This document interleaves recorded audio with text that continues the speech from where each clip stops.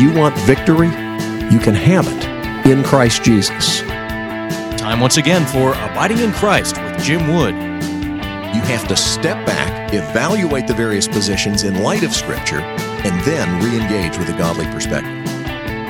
Pastor Wood is the founder of Wears Valley Ranch, a Christian home and school for kids from crisis family situations. Jesus said, "As the Father has loved me, so I have loved you. Abide in my love." You can contact the program by calling 866-41-ABIDE or by visiting us on the web at wvr.org. And now, without further delay, here's your host, Jim Wood. If you would please open your Bibles to Deuteronomy chapter 14. Deuteronomy chapter 14. You are sons of the Lord your God. Do not cut yourselves or make a bald spot on your head on behalf of the dead. For you are a holy people belonging to the Lord your God. The Lord has chosen you to be his own possession out of all the peoples on the face of the earth.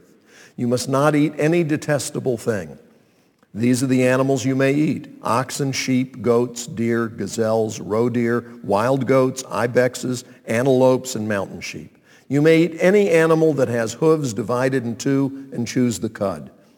But among the ones that chew the cud or have divided hooves, you are not to eat these: camels, hares, hyraxes. Though they chew the cud, they don't have hooves. They are unclean for you.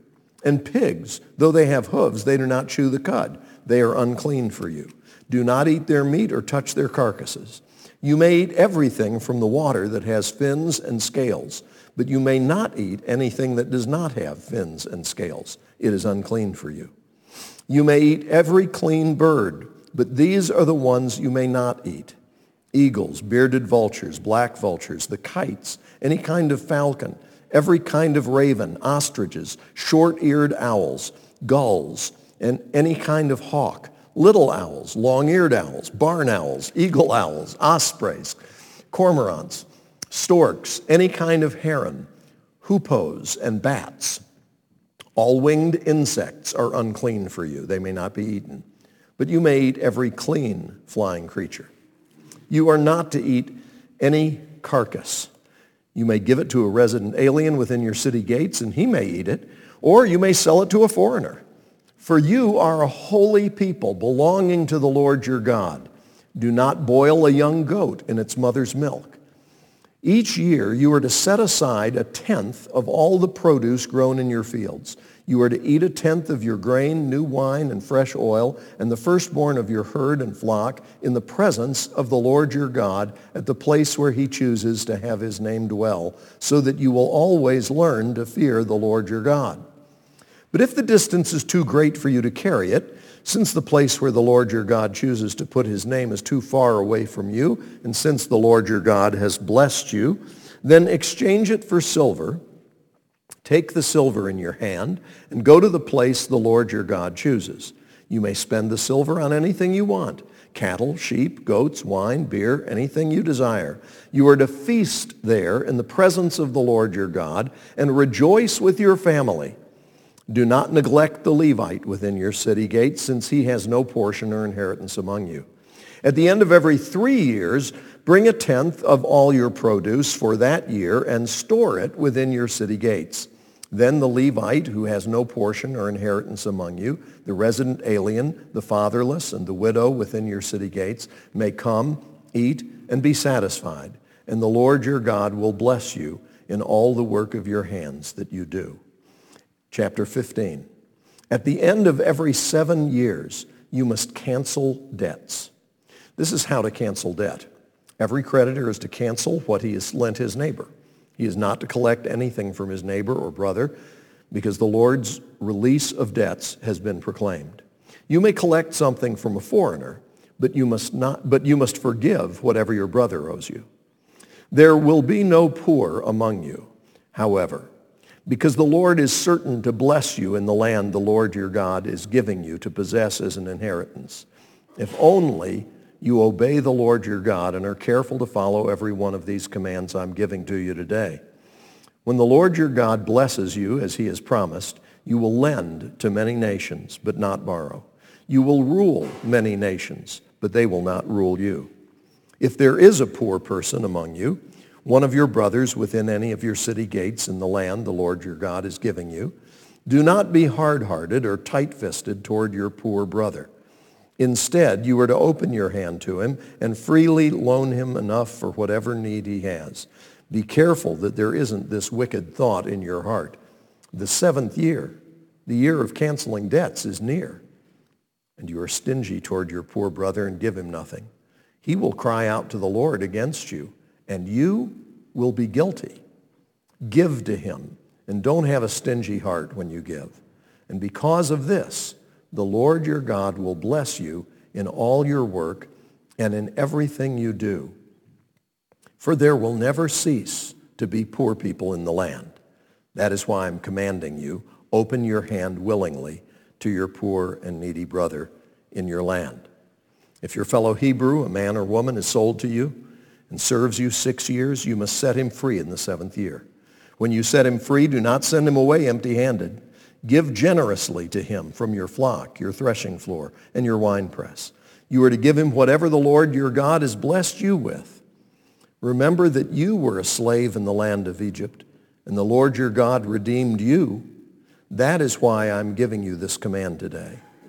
But if your slave says to you, I don't want to leave you, because he loves you and your family and is well off with you, take an awl and pierce through his ear into the door, and he will become your slave for life. Also, treat your female slave the same way. Do not regard it as a hardship when you set him free, because he has worked for you 6 years, worth twice the wages of a hired worker. Then the Lord your God will bless you in everything you do. Consecrate to the Lord your God every firstborn male produced by your herd and flock. You are not to put the firstborn of your oxen to work or shear the firstborn of your flock. Each year, you and your family are to eat it before the Lord your God in the place the Lord chooses. But if there's a defect in the animal, if it is lame or blind or has any serious defect, you may not sacrifice it to the Lord your God.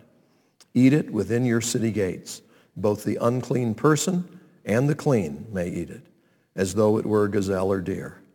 But you must not eat its blood. Pour it on the ground like water. May God add his blessing to this reading from his holy and inspired word.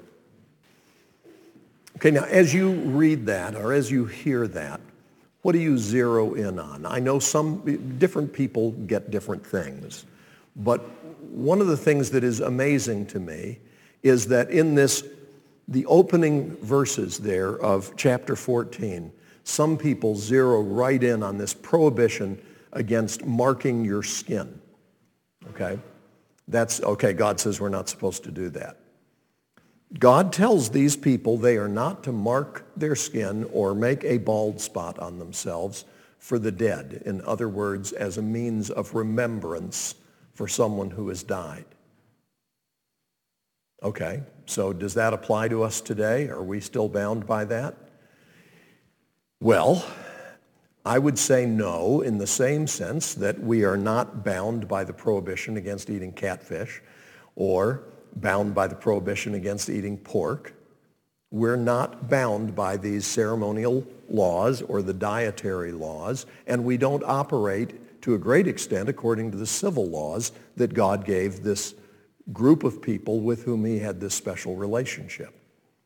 But folks, if that's what jumps out to you as you read those opening verses, I think you're reading them wrong.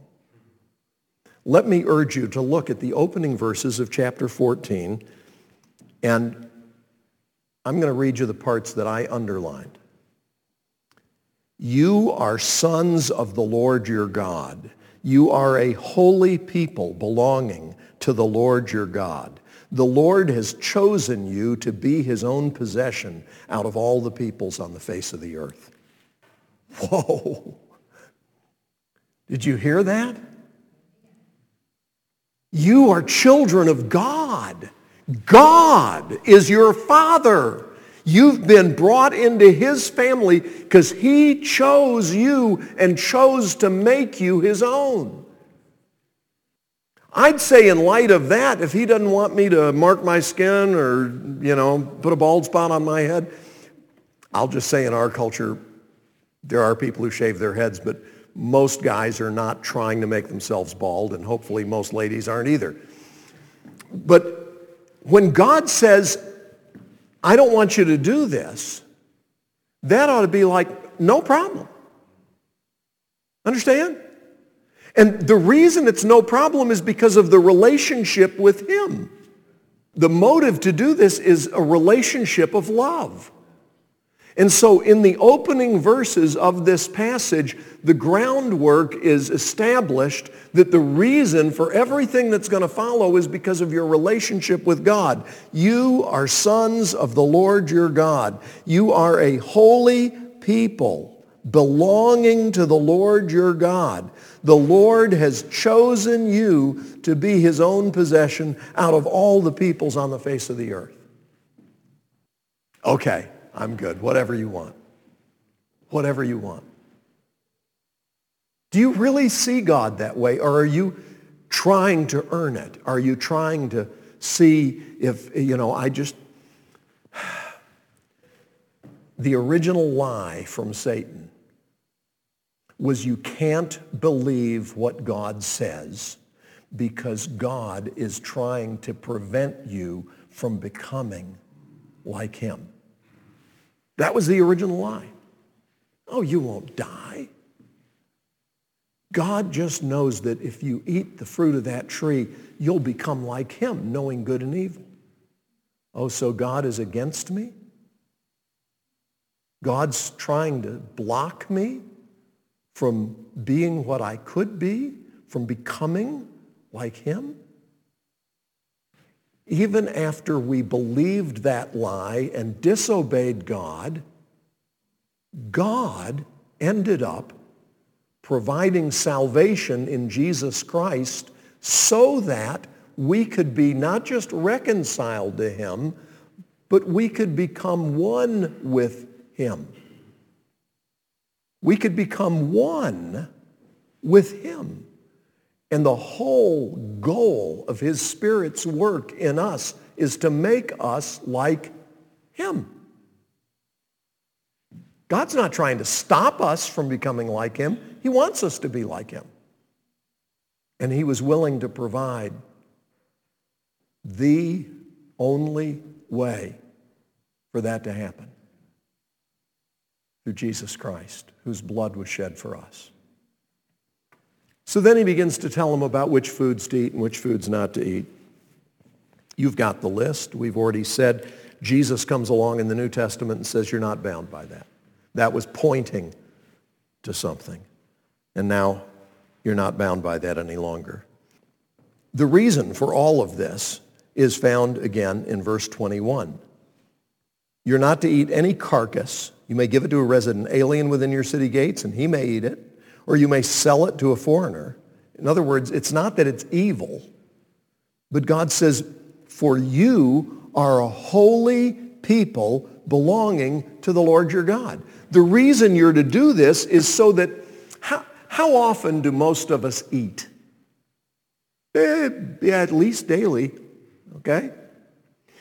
God wanted his people, every time they ate, to remember that they were not like the rest of the people on earth. Every time they ate, they were reminded that God had chosen them because he loves them and he has a special plan for them, and they are to live in a way that reflects that relationship with him. God gave them all kinds of reminders in every area of life, the way that they farmed, the way they told time, the way they had their calendar. All these different things God put in place to remind them continually of a relationship that they had with him. That is why this is important. For you are a holy people belonging to the Lord your God. Then in chapter 14, verse 22 and following, God says, each year you're to set aside a tenth of all the produce grown in your fields. You're to eat a tenth of your grain, new wine, and fresh oil, and the firstborn of your herd and flock in the presence of the Lord your God at the place where he chooses to have his name dwell, so that you will always learn to fear the Lord your God. Okay, there are 12 months in a year, right? And we're going to blow the whole 10% of it on a feast? I don't think that seems like very good practical stewardship. One thing that it cultivates is the idea that there's more than enough. I can use up 10% of my annual income on a feast. You have this annual meal, and God says, now look, if you live in a part of the country that is too far for you to transport all this abundance that I've blessed you with to the place that I'm going to show you, then you can sell it in the place where you live, convert it to silver, and take the money and go there and buy stuff when you get to the place where you're supposed to have the feast. Well, what can we buy? Well, religious books and little religious jewelry and perhaps religious bumper stickers and things like that. Is that what it says? No, verse 26, you may spend the silver on anything you want. Cattle, sheep, goats, wine, beer, anything else you desire. You are to feast there in the presence of the Lord your God and rejoice with your family. And don't neglect the Levite. Do you get what God's saying? God says, once a year, what I want you to do with 10% of your annual income is have a huge party in my presence, in the presence of Almighty God.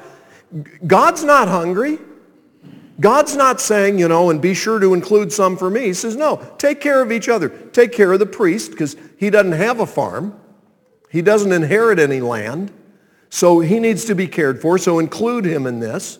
But the idea is that you are to celebrate in the presence of God, and this is a holy thing. Eating a huge meal that costs 1/10 of your annual income as a celebration of thanks to God, knowing where it all comes from. It all comes from him. That's worship. That's worship. This idea that somehow we're supposed to wear hair shirts and sleep on a bed of nails, that's not biblical, okay? That's not what God calls his people to. He blesses us, and he wants us to know who to thank. Well, how can we thank you? Have a party. Okay, what's on the menu? Well, if you've converted your produce to silver, buy whatever you'd like. We didn't get any sheep this year, but I really like lamb. Then buy some lamb.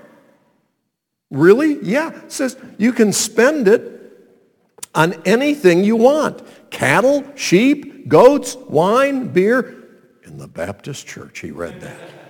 Or anything you desire. You are to feast there in the presence of the Lord your God and rejoice with your family. When we say, wow, isn't God good? Isn't it amazing? Look at what the Lord has done for us. All of this comes from him. That pleases the Lord. That pleases the Lord.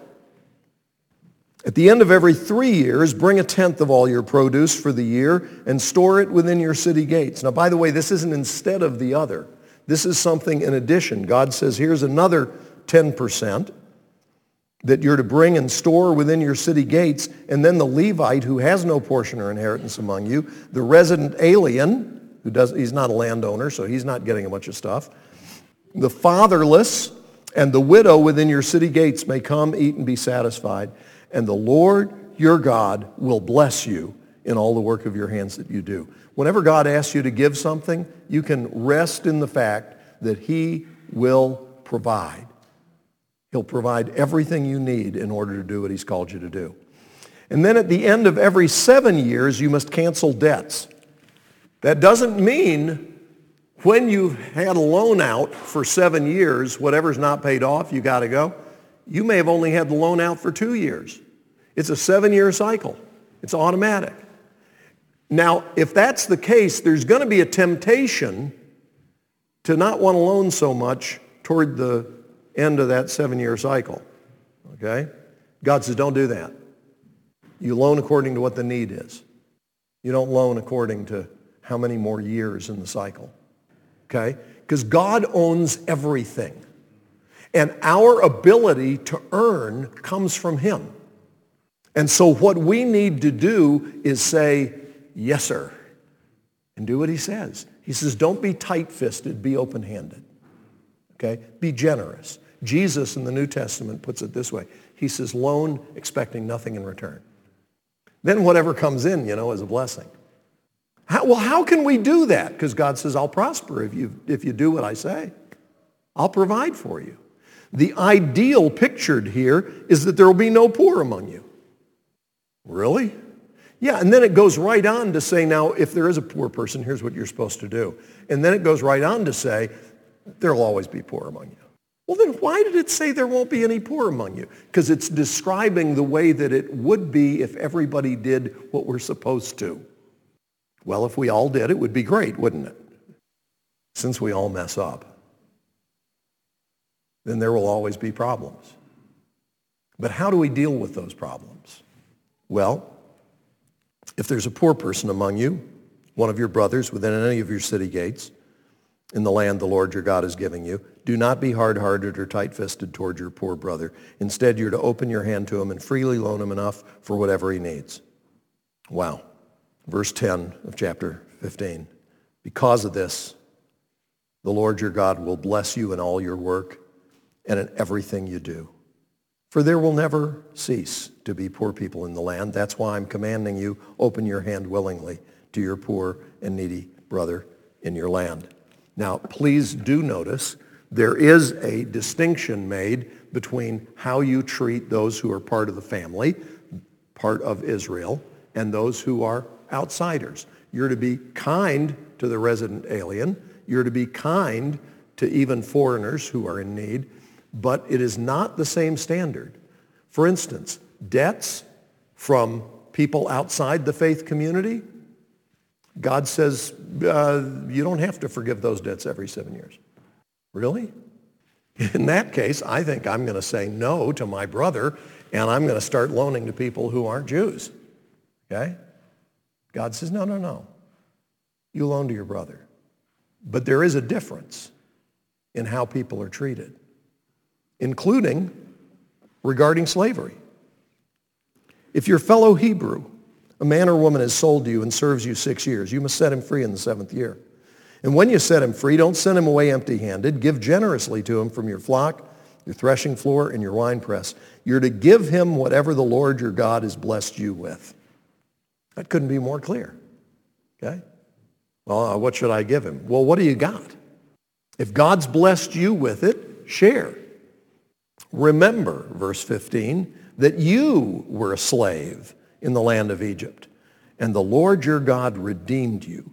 That is why I'm giving you this command today. But it's possible that your relationship with your slave will be such that the slave says, I don't want to leave. I don't want to be set free.